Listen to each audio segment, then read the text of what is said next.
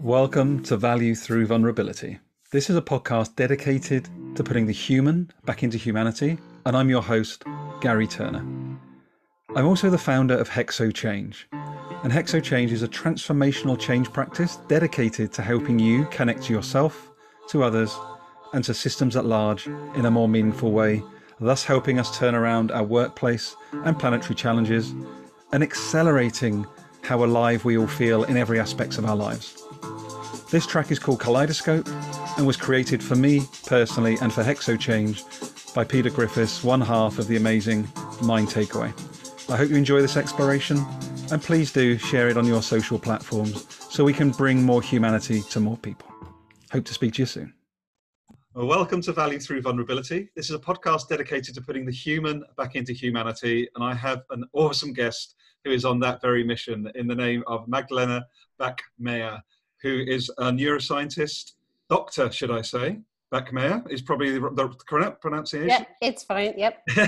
Also author and also creator of The Grid, which we'd love to learn more about today. So maybe you'd like to expand on that introduction for our listeners today, Magdalena.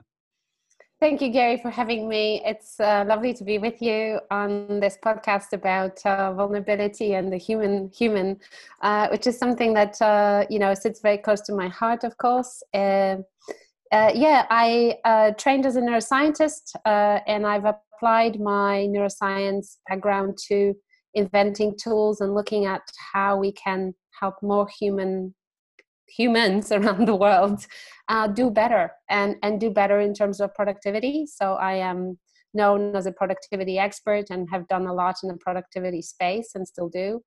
But really branching out into looking at productivity more holistically in how we really get brilliance and flow out of more people. And with The Grid, I've discovered that actually when we do apply neuroscience-based principles and thinking and how the brain and body work together, we get far better results. Okay, some very small topics to explore today, Magdalena, which I'm excited about. That's amazing. But let's come back to The Grid shortly. What I'm really interested in is what's the origin for you and that passion that you have for really unleashing people, human potential? Where does that come from? Is that from an early age? Is it something later in your life? How did that come about for you?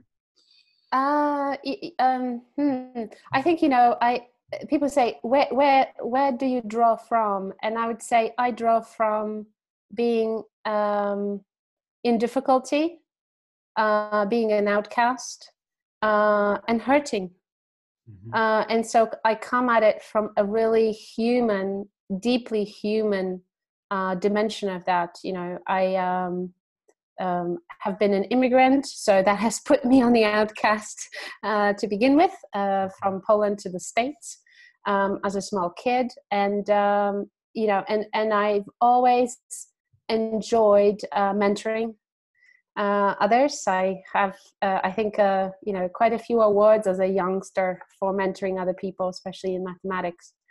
And that has kind of stayed with me. And the idea of the underdog, the ordinary, the everyday person who has brilliance is something that really sits close to my heart. And with it, that diversity and inclusion piece about, there's something special in most of us, but not every one of us gets the privilege to make that work. And many people, for one reason or another, can become quite broken and disenchanted with all of that. And I think I've used my gifts in service of trying to help more people heal and do well. And that includes people, from very privileged areas, but also people who might be the proverbial underdog. I love that. And it resonates so much with me. We had a short conversation earlier about, as we get to know each other on this human experience that we all have. I actually was bullied myself psychologically and physically aged 12, 13. And I start part of the fuel for this podcast is actually that platform to say, look, it's okay for that one person that's listening to you and I now to lean back into their own story, whatever that may look like for them, process it and not let it own them so they can come through it. And exactly as you've done with your own life journey. And I just love seeing you and the energy that you bring, Magdalena, through those adversity stories. It seems like it's a fuel almost. It is. I think, we draw from those experiences because I think we all as human beings don't, if we have enough compassion in us, we don't show up to the world going, oh, I hope that experience is repeated to you too. We come at it going, well, that wasn't terribly nice. What can I do to help other people avoid it? And so, yeah, I think, I've been gifted with some gifts of building tools, seeing things in a systemic, larger way. So it's something that I can do with my skill set, and I enjoy doing it. And I'm really intrigued to explore, as we'll come up to modern day shortly, but you've got such a strong educational background. You're continually learning. Your array of courses you've completed, Magdalena, are incredible. And I'm just really interested. Your work history is quite educational focused as well. Yeah. Does that link to your sort of evolution as well? Is education very important to you? Yes, I think, learning, curiosity is important. I have, in my career path, when I used to give career seminars, sort of, panels, I used to say that if I look back, the one thing that has always driven me was curiosity. I was simply curious. And it's funny, you posted that on that little LinkedIn card we made for my friend's daughter. But I was curious. And I think I had good mentors who fostered that curiosity and encouraged my curiosity very much. And so I followed that as opposed to convention. And that really meant even rebelling against the wishes of my parents and what they wanted from my career. But kind of finding that, when you're curious about something, you're living on the edge of that. So you're pioneering some area that you're curious about, and the way you're going to look at it is purely the way you and only you can look at it. And that's useful. And I think that's been exciting for me, but also super, super challenging. Oh, do you mind speaking about that a bit more? Where's the challenge come from, out of interest? Well, I think the challenge comes from, if you're on the edge of things. So whether, when I was a scientist, I was pioneering something new, building the first microscope to look at something.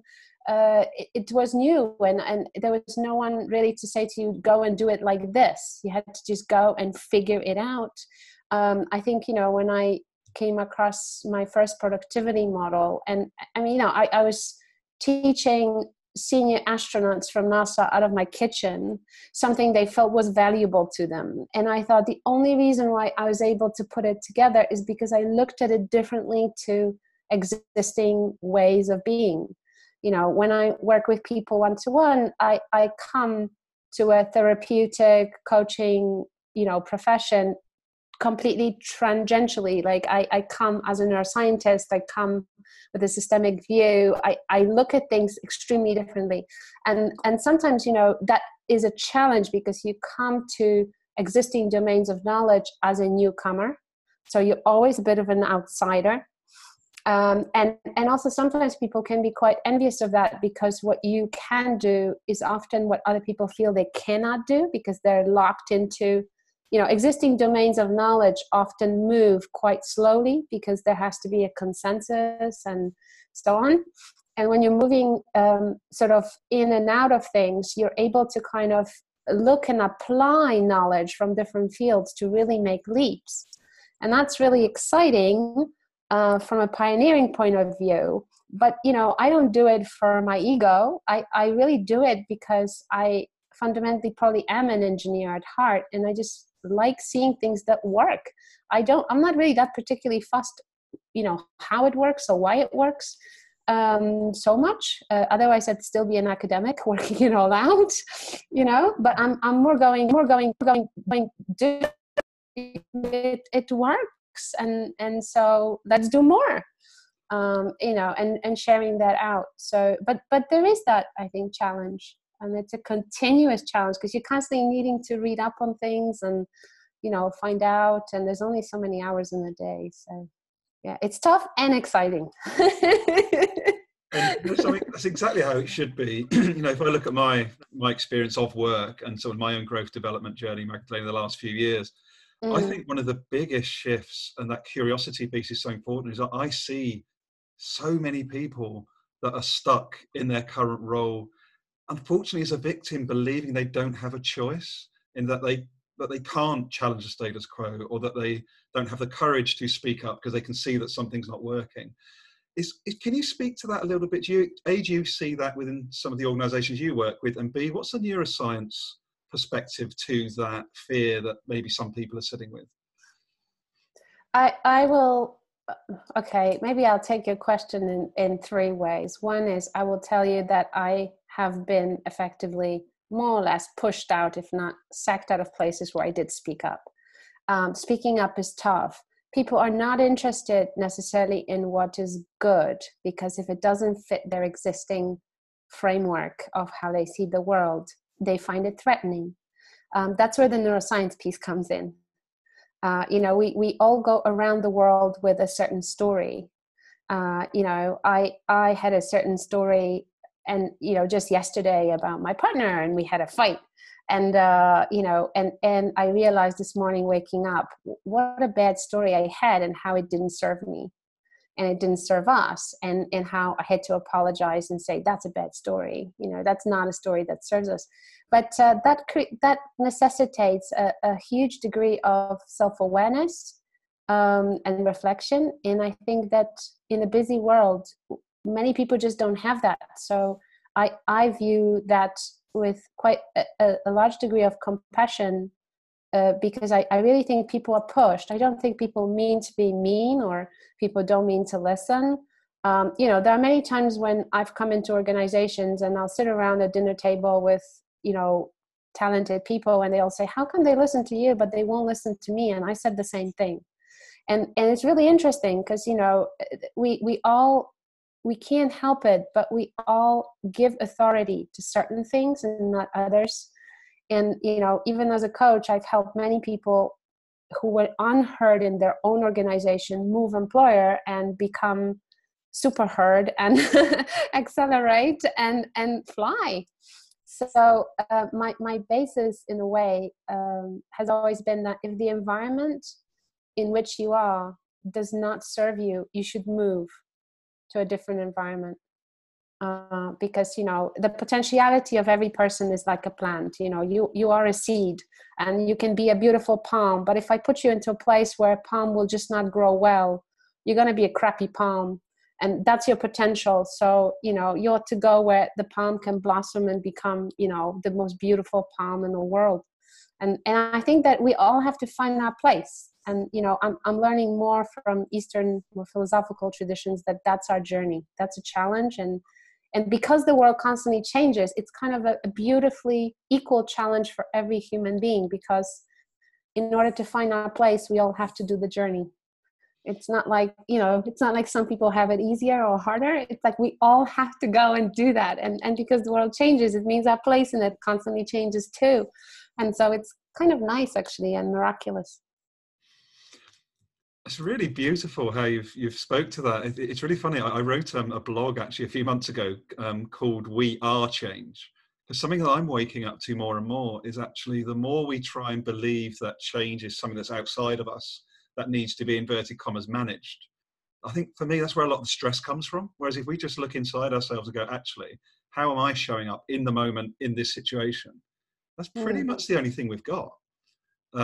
I feel, but I know it's bigger than that. I know we can't sit around thinking like that every day, but I just think if we're able just to realize that we are changed, that every second something else is going on, I just think it makes it a bit more exciting.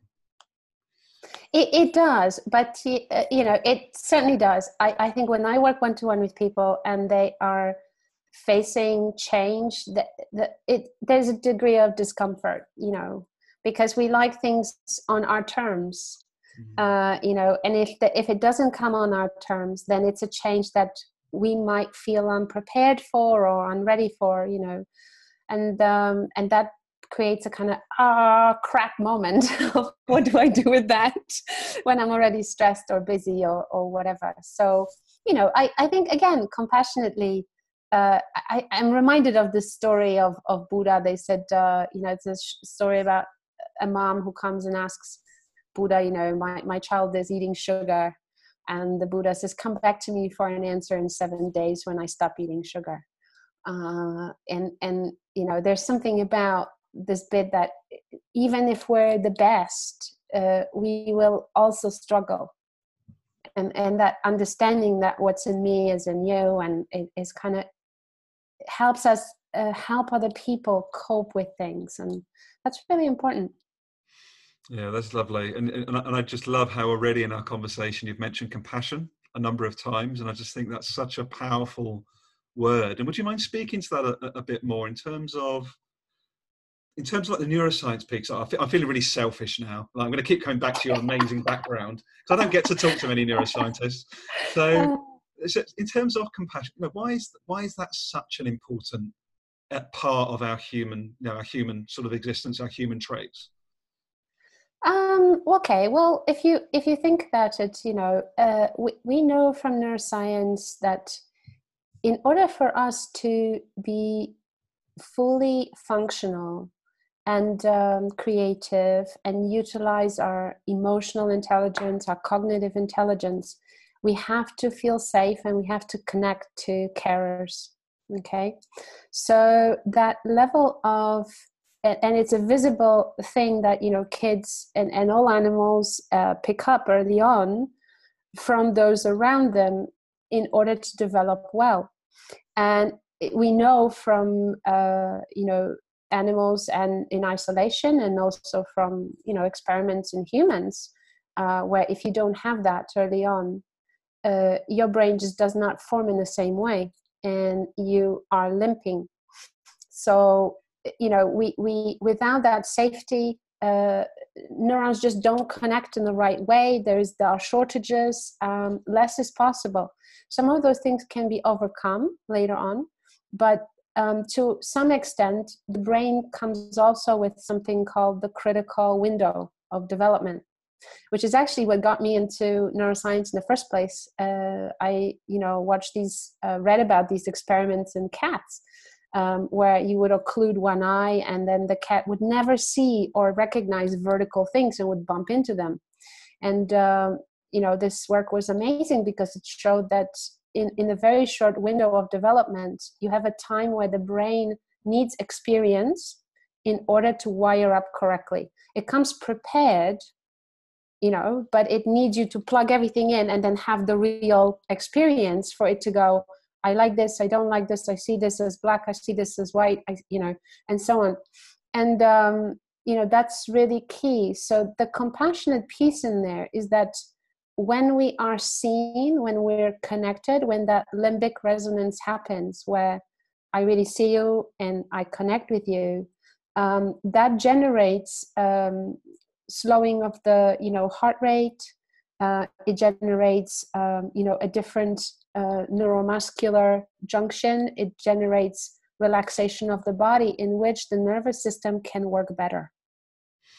It's just that simple. It really is. And, a lot of work into helping people not be so stressed and so wired up and constantly in this very vigilant, defensive, aggressive, angry mode is about helping them learn how to manage their neurobiology. Wow, it's really, I'm so floored by how you just described, not because it's surprising me, but one of my core values I've clarified recently is connection. And and it's really interesting that it matters so much to me that I almost put it in a box some months ago. So like, actually, that can't be a value, that's just a thing you do. But when I've realized, you look across, how you behave, your belief systems, you realize just how important these values are, for your being, for how you operate. And like, connection's one of mine. And just hearing you is just really like reinforce that, which is really fascinating. Good. Really fascinating. We need more connectors.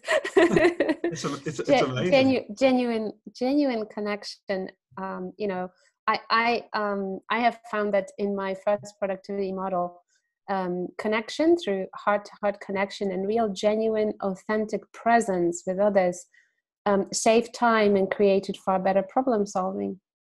And it's what people tend to avoid. And even if someone's negotiating a deal or fighting over something in conflict, they're doing things by email where there's clearly no connection.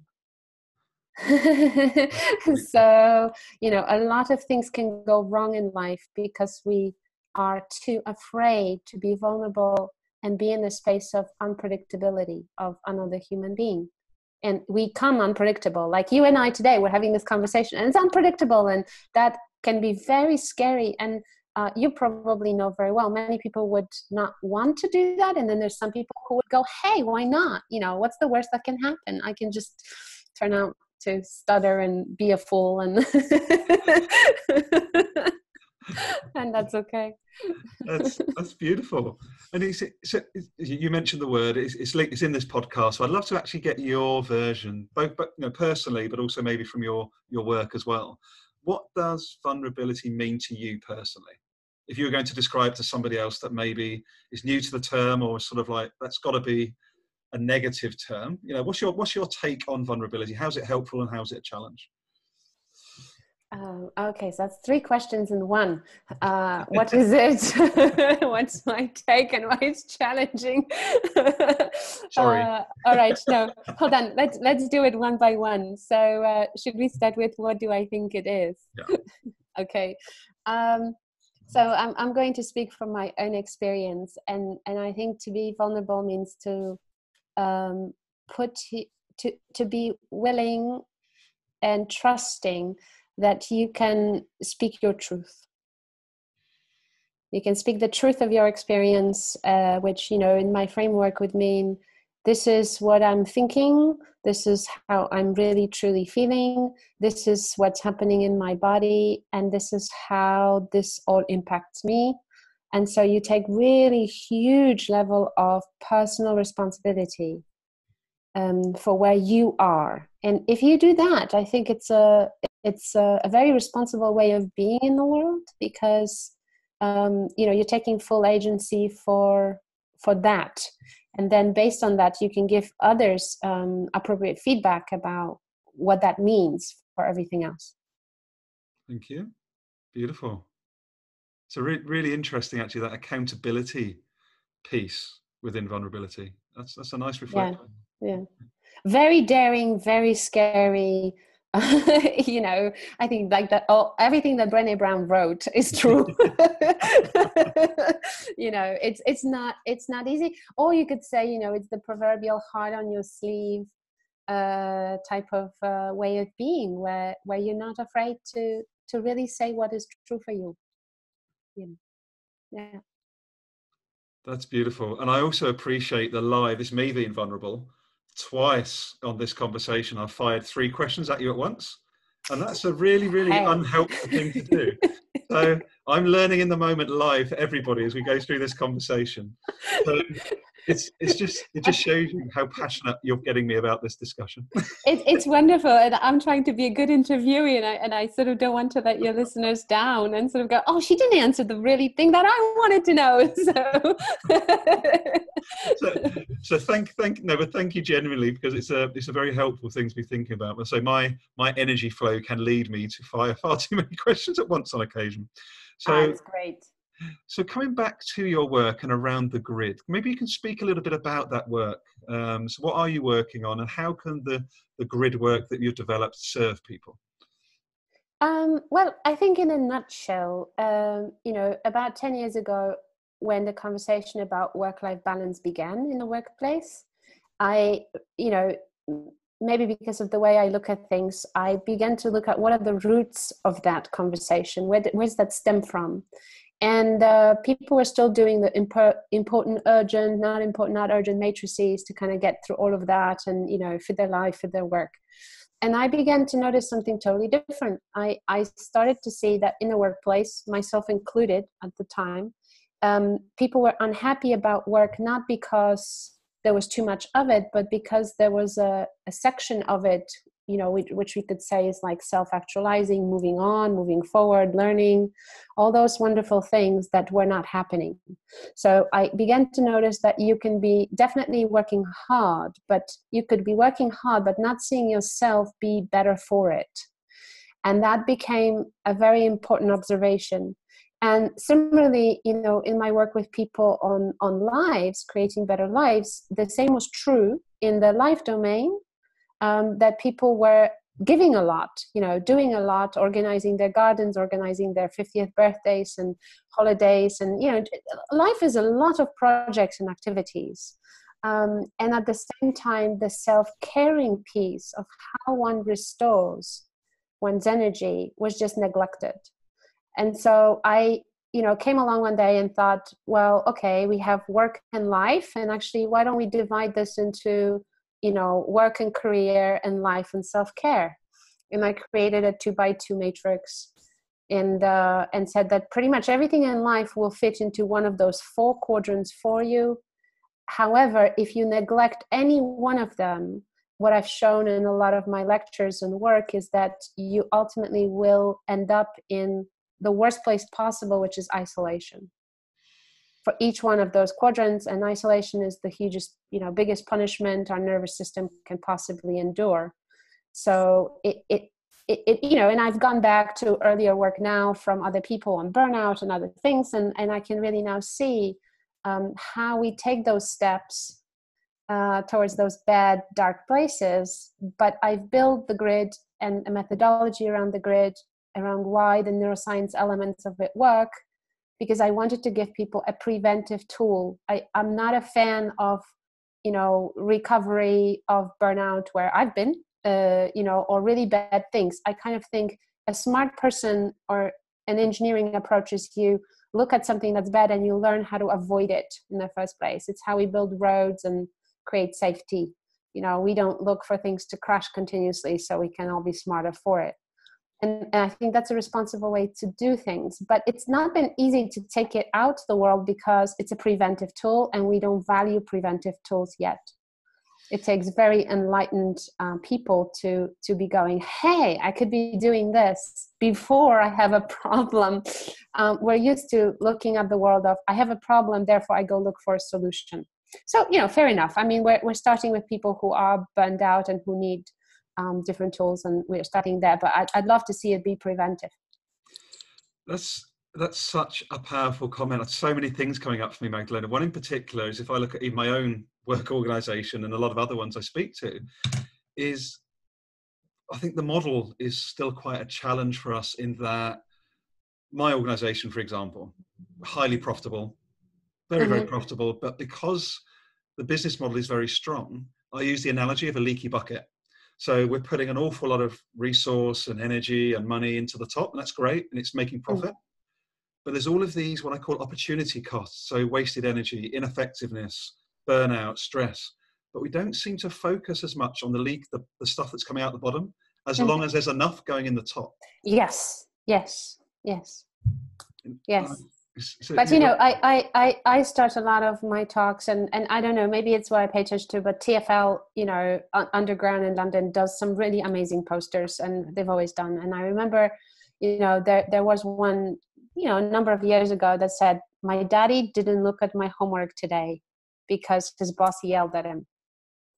And it really resonated for me because, maybe because of my upbringing and having, parents who worked very hard as immigrants and weren't necessarily around for me. And that kind of sense that, as human beings, we are so many things. If I'm not in a good place, I can't help my elderly neighbor. If I'm not in a good place, I am not going to be compassionate. If I'm not in a good place, I'm not going to even be creative and do something effectively and quickly the way I will be when I flow. So, to not be smart enough to put that science to work for us seems to be a missed opportunity. Yeah. That's fascinating. And please fill in any blanks for me, but I'm really enjoying hearing your insights on this conversation during this conversation, because on the one side we've got this loneliness risk if any one of those 4 elements of your grid are missing, but the antidote to that I'm sensing is this connection. You've got, if we can ensure we are connected, I believe we've got a chance of plugging those 4 elements of the grid far better than if we're feeling ostracized or we're in our heads or we're afraid.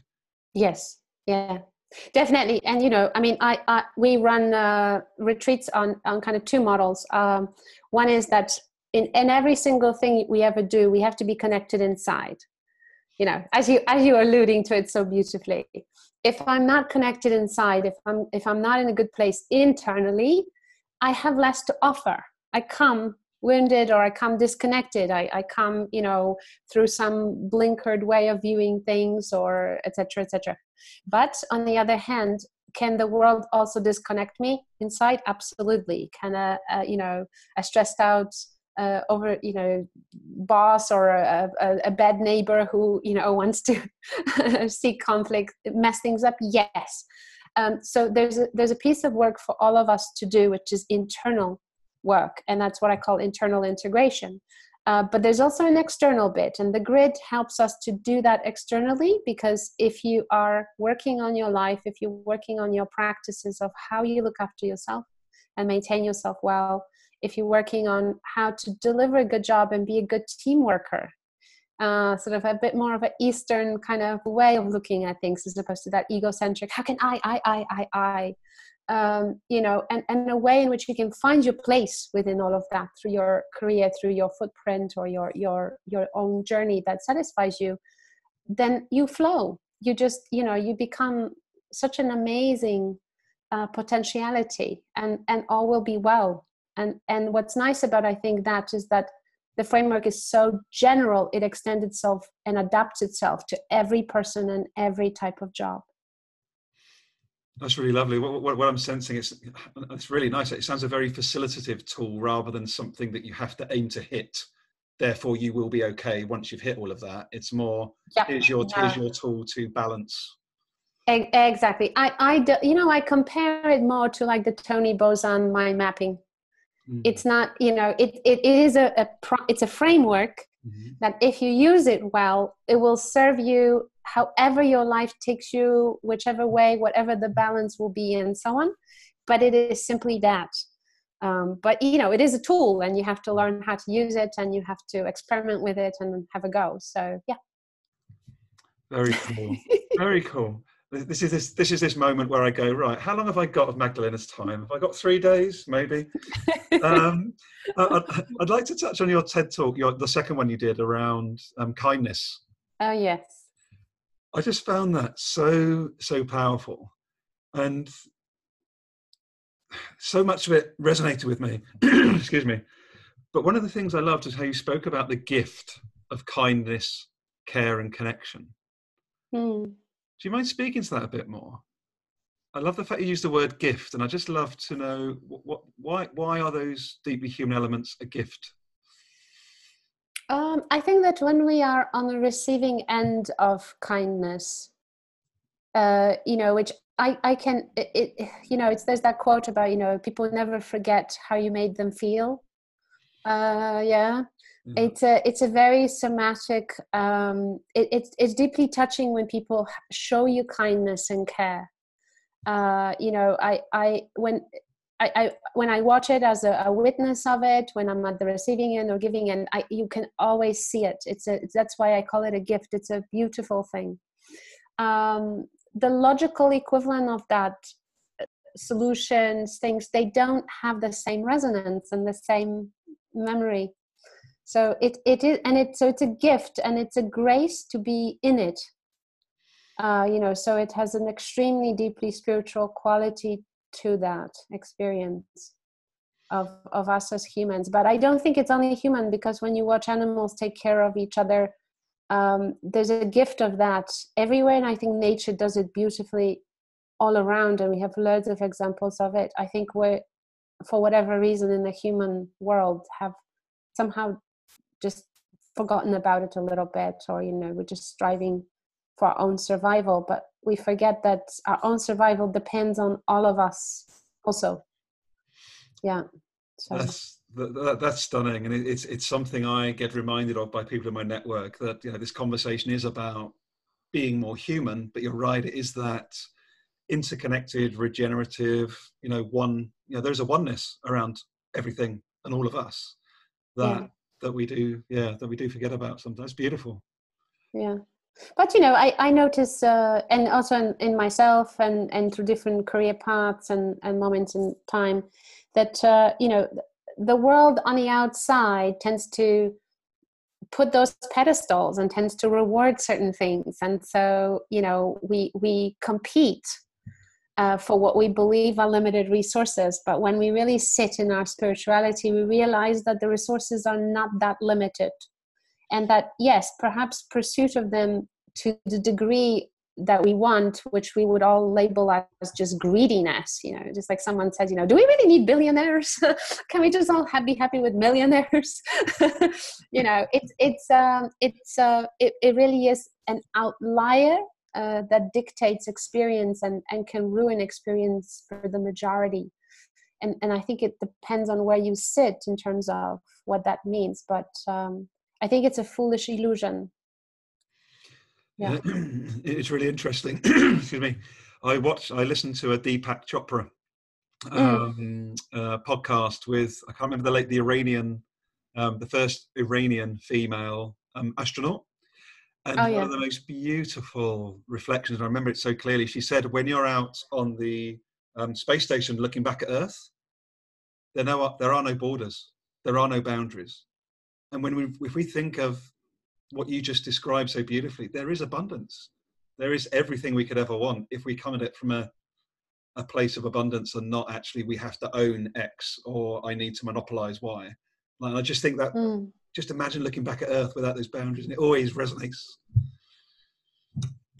And it's beautiful, neuroscientifically as well, because, we tend to classify things and normalize things and sort things and put them into labels and boxes to move them around in our brains. But there's a kind of totality to that that creates the creativity and the insight when you make those links between things that don't naturally add up, and you create something new and amazing because you've taken two things that didn't even sit in the same universe of classification, and you've smacked them together and you've created something amazing. So Fascinating. Well, as we look to wrap up, Magdalena, I'd love to ask you, and as anyone knows with this podcast, it's a pretty free-flowing conversation. So who or what is inspiring you at the moment? It could be anything, anybody, or anything. I'm just intrigued. What really inspires you at the moment? Do you know what inspires me? And I maybe it's where I'm heading, but what inspires me are older people. And by older people, I mean really older people in their 90s who are who are not doing what I have seen my grandparents do. Let's say, like sitting on a fence and going, I'm retired and I'm going to kind of come out of life in that kind of way. And I'm just going to go and garden or whatever. But people who are really kind of showing the rest of the world that you can think flexibly, you can run, you can be fit, you can do things, and really almost like taking life by the balls at any age. And I think I love that because, from a diversity perspective, I think I often see that we focus on the young, and we should.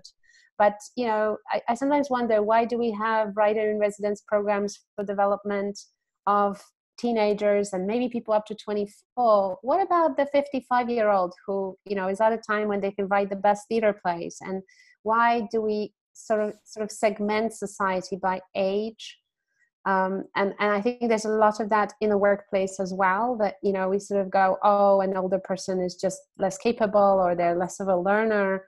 And it's just so arbitrary. You can take a 21-year-old who doesn't have the willingness to learn much and wants to be lazy for a few more years. And you can take someone who's much older who thrives on learning and finding out things and so on. And so kind of looking beyond the labels and those sort of ways of segmenting people is what inspires me. Yeah. Wow, and I love that it's the first time in 84 episodes that anything even like that has been an inspiration. So I love that. That's brilliant. Yeah. But it's wonderful because you're right. Unfortunately, let's call it out, there is still way too much ageism in the workplace. People may not call it that, but it is the truth. I see it pretty much weekly. And it's not conscious. It's a very unconscious, oh, well, they only want to do this or they only want to do that assumption, rather than asking them what they want to do. It's like Exactly. And by this I really don't mean, you know, when I'm in a kind of more corporate space where I see people going, I have to put on this kind of dress code and I have to wear the funky sneakers to feel like I fit in and the millennials get me. I don't mean that surface level bit, but you know, it's seeing someone in Battersea Park who's, you know, rollerblading and digging it, and you're looking at them and you go, dude, you're like, you're past 70, right? And feeling like, and they're just going, yeah, because I love it. And us creating a world where more people can do what they love and have that full expression, I think will be a really, it's a vision I'm happy to put effort into.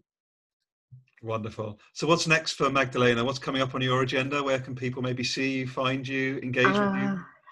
Well, so I'm off to Brazil to give a keynote to the at the Inception, which is super exciting for me because I'm going to be in Floripolis, Floripa, the Silicon Valley of Latin America. So for anyone who's kind of in that part of the world, it's a great conference to go and check out. And I'm doing a seminar for Coaching at Work, which is you know, a very large magazine and professional place for coaches and therapists around the grid.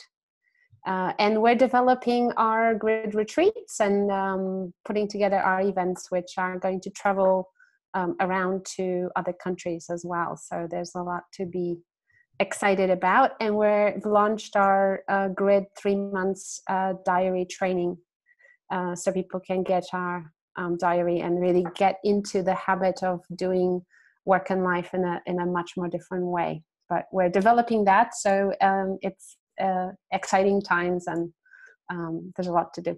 Fantastic, very exciting. Oh yeah, and I forgot. I have to tell you this. And my latest book on mind and body connection, how people can resolve inner conflict by listening to their body, will come out in December. Wow. So yeah, minor topic.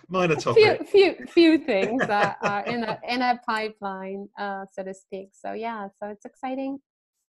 Wonderful. Well, I'm looking forward to that. I think the time is right for exactly that type of book. Yeah, the consciousness level is ripe, I feel. Yeah, I hope so. And again, you know, I just know that people who will apply it will go, it works, and there will be people who'll go, but where's all the science and research experiments to show us it works? And I'll go, you just sit with that and wait for it. Yeah. Love it. Well, thank you so much for joining me today. How can people find you? What's the best medium with which to connect with you? People can always connect with me on LinkedIn, and also, of course, come to our website at www.maketimecount.com. So we're interested in helping people make time count. Wonderful. Thank you for joining me. So really appreciate your time, Magdalena. Thank you very much. You've been such a wonderful host, and it's been delightful to talk about all these things with you. Thanks. Take care. Speak soon. Bye. Bye.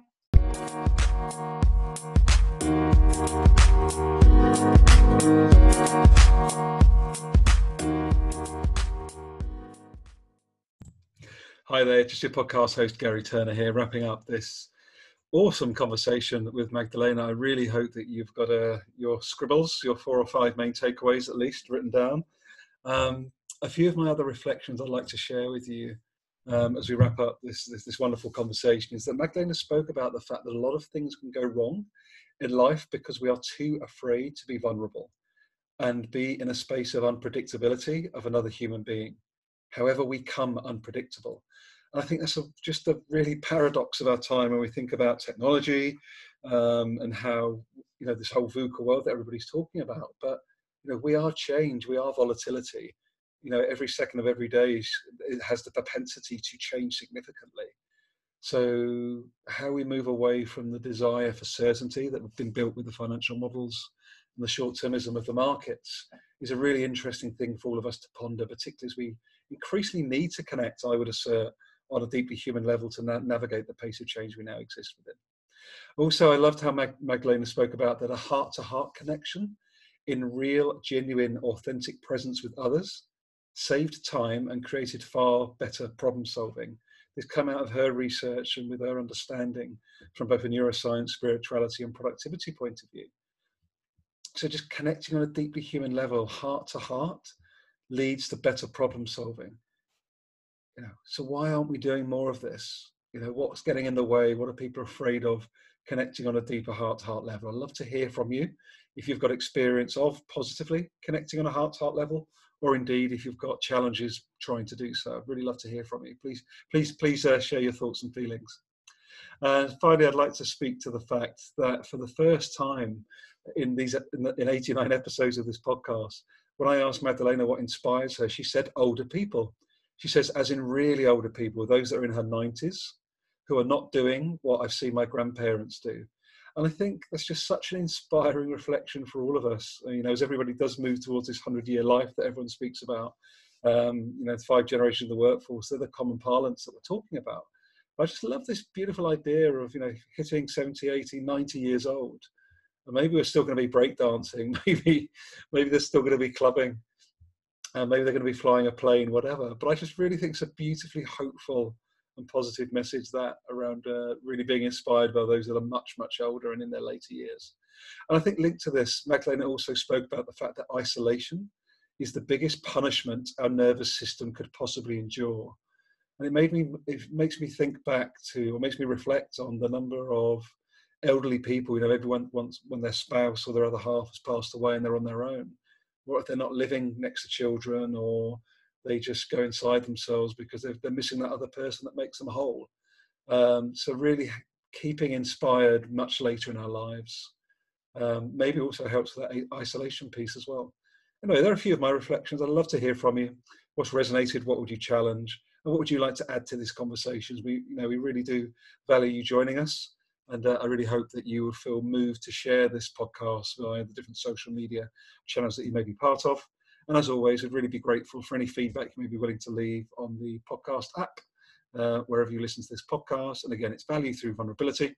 My name is Gary Turner. You can find me at Gary Turner 0 on Twitter. You can find me on LinkedIn. And you can also find Magdalena at a range of different contact mediums in the show notes. And until next time, episode 90 of this podcast, we look forward to you joining us again. And thanks for sparing your time with us. Really hoping that you enjoyed that exploration on the Value Through Vulnerability podcast. You can find out much more about Hexo Change at hexochange.now.com. That's HEXOChange.now, one word.com. You can subscribe to a weekly newsletter at that website, which includes information about live stream conversations, further service offerings, blogs, but also our in-person events, of which we have multiple each year. So I really hope that you'll join us. Do connect with me, Gary Turner, on LinkedIn, and I really hope to hear from you soon.